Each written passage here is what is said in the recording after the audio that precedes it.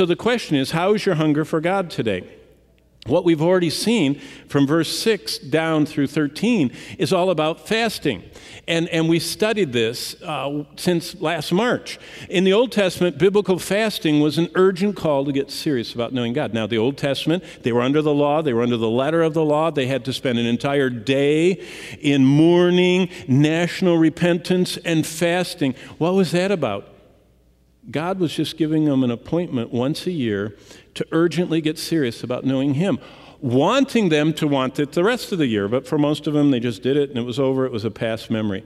But in the New Testament, we find in the Gospels, Jesus invokes from the Sermon on the Mount on and through His life and even into talking about the church, He invokes biblical fasting as this Old Testament spiritual discipline that rescheduled our lives with God at the center. It's almost the reset button of life.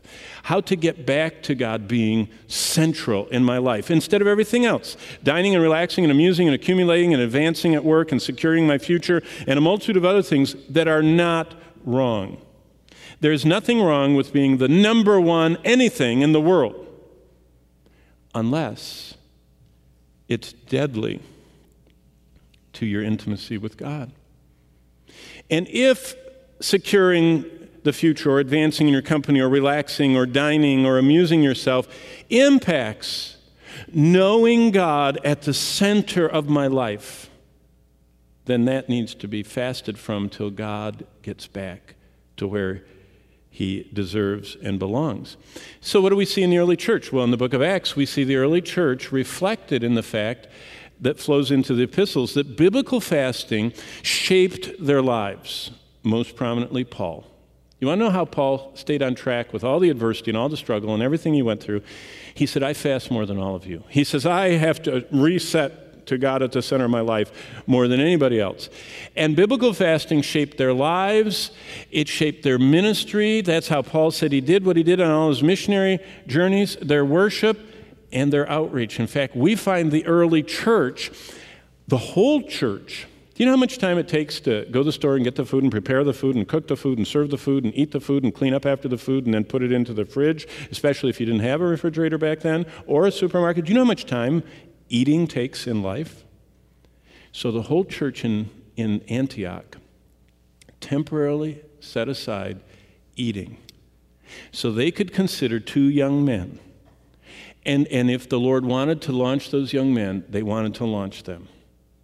And they invested their fasting time waiting before the Lord to send out Paul and Barnabas to the mission field. Did you know those people are in heaven now, Paul and Barnabas and all the people in Antioch? And did you know they're still accruing dividends from that wise investment? This week, Bloomberg said the most producing stock over the last 40 years or 30, I don't remember, 40, wasn't anything you thought. It wasn't Cisco or Google or Apple that dropped so much this week or anything else. It was some obscure railroad stock. Railroad? I didn't even know we still had those, you know.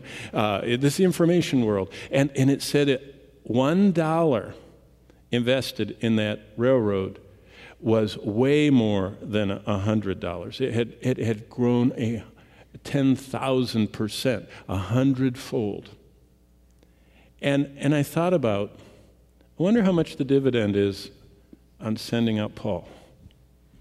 Aren't you glad you missed the meal to pray with the church for that in eternity, those people? And then in the early church, a hunger for God was a powerful way that they yielded every part of their life to God's supremacy. I mean, after they got done with all that stuff, they were still saying, Lord, is there anything that's out of conformity with your supremacy in my life? Because I want everything in my life to conform to you being supreme. And the crucible where that forging of the life took place was in this fasting time.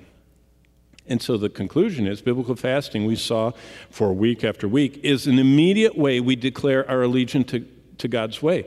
I say, I want to go your way, and I want you to be glorified in the way I go that in every day of my life.